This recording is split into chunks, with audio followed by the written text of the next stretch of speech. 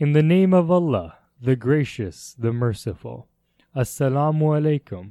This is The Conviction Project, a podcast where we leave you with no doubts about Islam. My name is Maarij Farhan. And I am Farhan Iqbal. Muhammadur Rasulullah, Rasulullah, Rasulullah, Muhammadur Rasulullah. Ya Rabbi salli ala nabiyyika daiman fi hadhihi dunya wa basin sani. So it's been a while since we have been able to sit down and talk to each other and record a podcast, mostly because we've both been away doing our own family work-related things, but I think we are now back and able to respond to some emails, able to respond to some of your messages, and more present in order to bring this podcast to you. So it feels good to be back for me. What do you think, Farhan? How's it like for you to be back? So it's great, alhamdulillah. As you were away in enjoying yourself in Europe. I was committed with family. God has blessed me recently with twins. Alhamdulillah, Yes. now I have 4 kids, and it's fantastic. Two girls and 2 boys. And it's so amazing. It's such a blessing, and it totally occupied my time, and I could not really find time for this. I did continue with a few things. I haven't actually sort of an announcement to make as well, which is that recently one of my books has been published. It's called The Quest of a Curious Muslim. I wrote it with my friend Shahrukh Rizwan Abid. And if you are in Canada, Who is also a missionary. he's also a missionary and imam. Yeah. And if you are in Canada, it should be available very soon at your nearest Ahmadi bookstore. And if you would like to get a copy, reach out to me as well, and then I will try to see if I can get the copies to you. It's a limited publication, so not yet on Amazon or any other online publication yet. Those plans will come later, but in the meantime, if you want to grab a copy, you can visit your local Ahmadi bookstore, and it should be available very soon. So that's the big project, big news that I had, and also at a personal level, I was so busy. So we have been really delayed in our podcast, but it's fantastic to be back, and we're just gonna hit the ground running, I guess. Yeah. Yeah, definitely. So I was thinking that we continue, our conversation that's been kind of inspiring, brewing in our minds, since coming up with different ex-Ahmadi publications or videos, specifically, some of the work of Suhail Ahmed. So we were, one thing that, kind of was brewing in my mind was that if, say tomorrow, humanity or civilization goes through some sort of disastrous event, wipes off large part of humanity, and there's just a couple of hundred people that have survived, and they go and they find a copy of the Quran. Will they be able to understand the Quran well enough that they can reestablish a society, a civilization, one that is based on just principles, one that is based on order, on law, one that is a spiritual community? I think that's a really big thing. Or, alternatively, the other hypothesis or the other scenario is, we recently had the election campaign. If there was a party that strictly used the Holy Quran as a platform, as a way to kind of, come up with their political platform, if they were true, could they inspire the hearts of millions and, win an election based on, some of the principles of justice and morality that's mentioned in the Holy Quran? So kind of like, those two ideas, and basically getting to this idea that a lot of ex-Ahmadis bring up, that God is a poor communicator. So their words, not mine, that, we wouldn't be able to establish a society based on just the Holy Quran, because the Quran is not clear enough, or it's too open to interpretation. It's not read, it's not like easily accessible, things of that sort. So I was wondering about that, if we could have a conversation about that, because how would we kind of respond to something of that sort? It's very interesting that you bring this up. Actually, recently I've also come across a lot of reading material and a lot of videos, podcasts of ex-Ahmadis, atheists, talking about religion. And it's been very interesting. So my actually primary area of study is by the Bible and Christian studies and Jewish studies and those kind of things. So I have recently explored these things more, and a few episodes ago in our podcast, I wasn't as aware of them as I am now, and of their arguments and everything. So both of us actually are on the same page, that we have come across this material recently. And this question, I find it very interesting, that the question about communication. When it comes to any piece of literature, any words on a screen, even 140 character tweets that we used to have, even those 140 characters are open to interpretation, because there's one element that is missing when it comes to communication that is on paper or on the screen, which is body language. So what happens is that I read about this a few years ago, that even relationships that are just trying to sustain themselves on through email. In those days email was more common, but nowadays we have social media and other ways of communicating with each other. Long distance relationships, which are just based on just this written word as a form of communication, they tend to have a greater likelihood of falling apart, and those kind of relationships are much harder to sustain as compared to relationships that are made in person, right? So so when it comes to these kind of things that are just stated on paper, they lack that human element of communication, which is body language. So if a person is, so take sarcasm, for instance. A person sitting across from you might say something sarcastically, and you can immediately catch it through their body language. But if the same thing is stated on a piece of paper or through a text message or WhatsApp message, it would be a totally different. And we have emojis and all those things, and right. Yeah. I was just about to mention emojis, because any emoji can be interpreted, so many different ways. I can say the same sentence and use a different emoji, and the context completely changes. Exactly. I mean, for sarcasm, if you just put in the right emoji at the end, the other person might be able to get it. But even this technology hasn't gone that far. They had an interesting animated movie. I think it was called the Emoji Movie. I think my daughter watched it a number of times. And so there was that interesting element where the emojis that were there about 10 years ago and the emojis that are there now are very different. And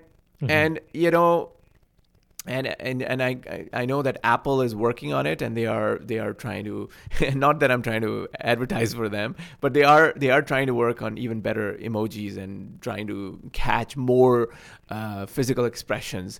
But it's very hard, right? I mean, it's very limiting at the end of the day. With the technology that we have right now, maybe in the future something will come up where our body language can totally be, transferred digitally.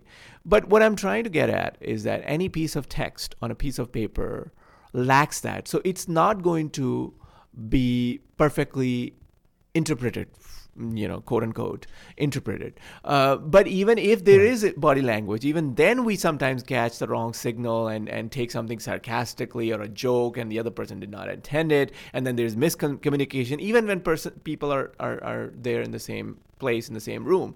So without trying to, make this discussion too long, all I'm trying to say is that the communication is always open to interpretation.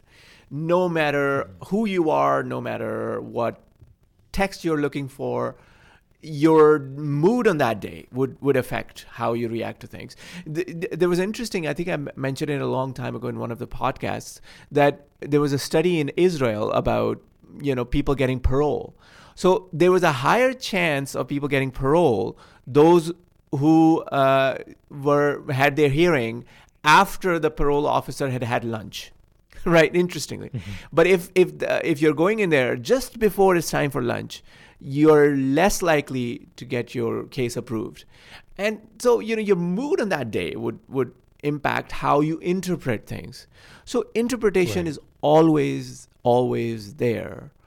And I would argue that if someone found a Quran, 1,000 years from now, after the world there's an apocalypse or whatever, and there's a small world population, they come across the Quran, they might understand some aspects of it, but they're not going to understand everything in it, because it would lose that context that is always there. The Quran makes references to historical events. And if you don't know what those historical events are, or historical persons, the Quran mentions, for instance, Jesus Christ so many times and Moses so many times. And if you don't know who these people are, you're not going to understand that message as well as it is intended to. And I think you might not even... like one of the things that come up for me often when thinking about this question is that there's often a certain level that you kind of have to get to understand some of the things within Islam. Like even if we look at the history of how the Quran was revealed and the order in which it was revealed, the Quran was revealed over, correct me if I have the number incorrect, but 35 years, is that right? 23 years. 23 years. So it was revealed over 23 years.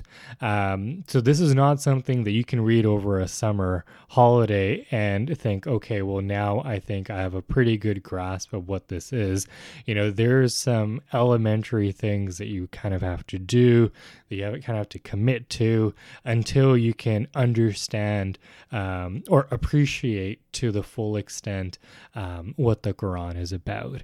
Kind of like, complicated, kind of like calculus, like you have to build up certain skills before you can appreciate or understand what calculus is all about. It's, again, we're not trying to discourage anyone from the study of the Quran. The Quran is understandable even for the person who's just going to pick it up today and have no context. And they've been, like I said, even if they do not know Moses or they do not know Jesus, they would still get some message from the Quran. So the Quran is simple and complex at the same time. You have to understand what we're trying to say. What we're trying to say is that the Quran is simple in its message, but there are layers in the Quran. The hadith also mentions this, that every verse has 7 interpretations or 7 layers. There are hidden meanings. So if a person is very scholarly and they know about the life and times of Moses and they know about Israelite history, Israelite history is more than 1,000 years, and it's up to Jesus. And then even after Jesus, it's going on for so long. So if you know all that, and if you know the history of Jesus, and you know all those things, you would have a scholarly understanding of the Quran. The more you know, the better your understanding of the Holy Quran would be. But the less you know, the more simplistic your understanding would be. It's not that you wouldn't understand it.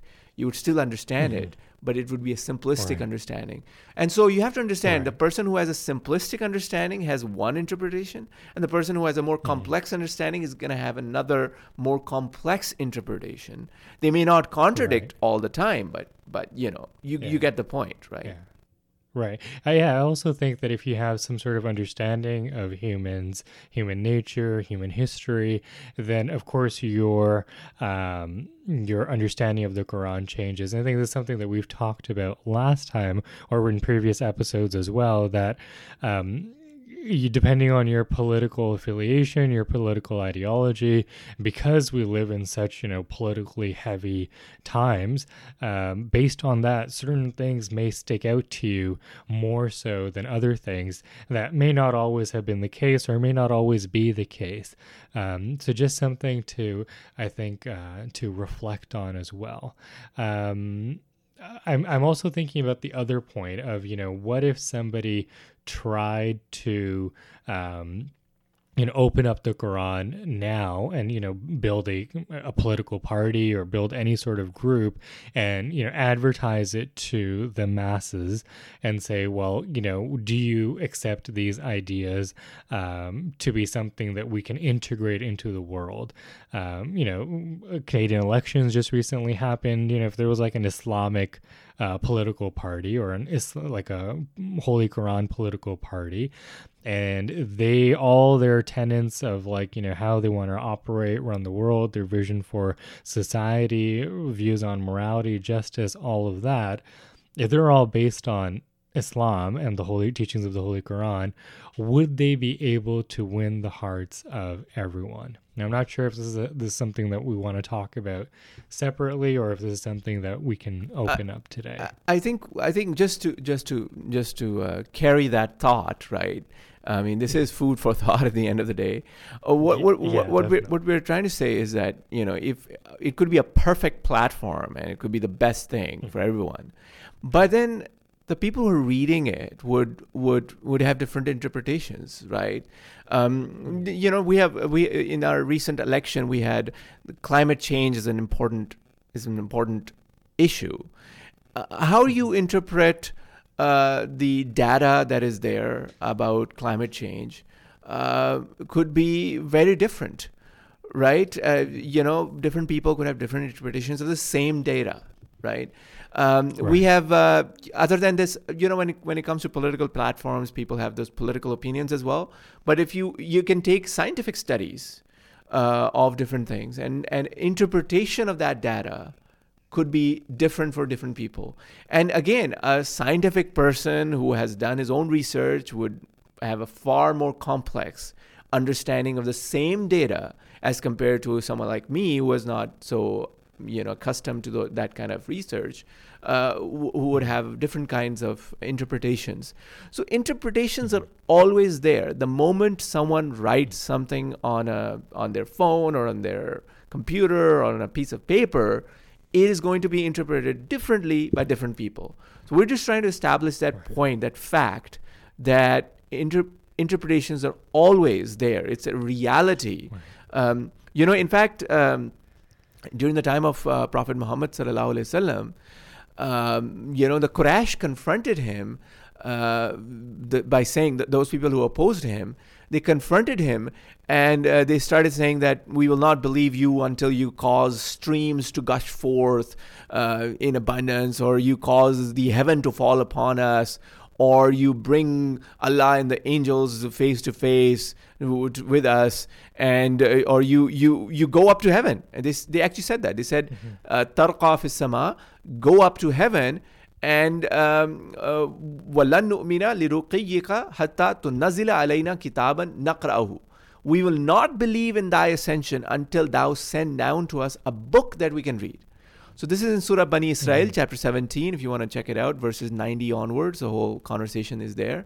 So they actually said, you know what? We don't want you to tell us what the Quran is or what God is saying to you. Go up to heaven, bring the book, bring it down to us, naqra'uhu, we will read it ourselves. So again, they were trying to take the context away from the Quran. And in fact, we actually have a sect within Islam nowadays, which is, they're just called the Quranists, right? And their idea is that, Quran. Forget about everything else, just focus on the Quran. But the Quran is a living book, and it's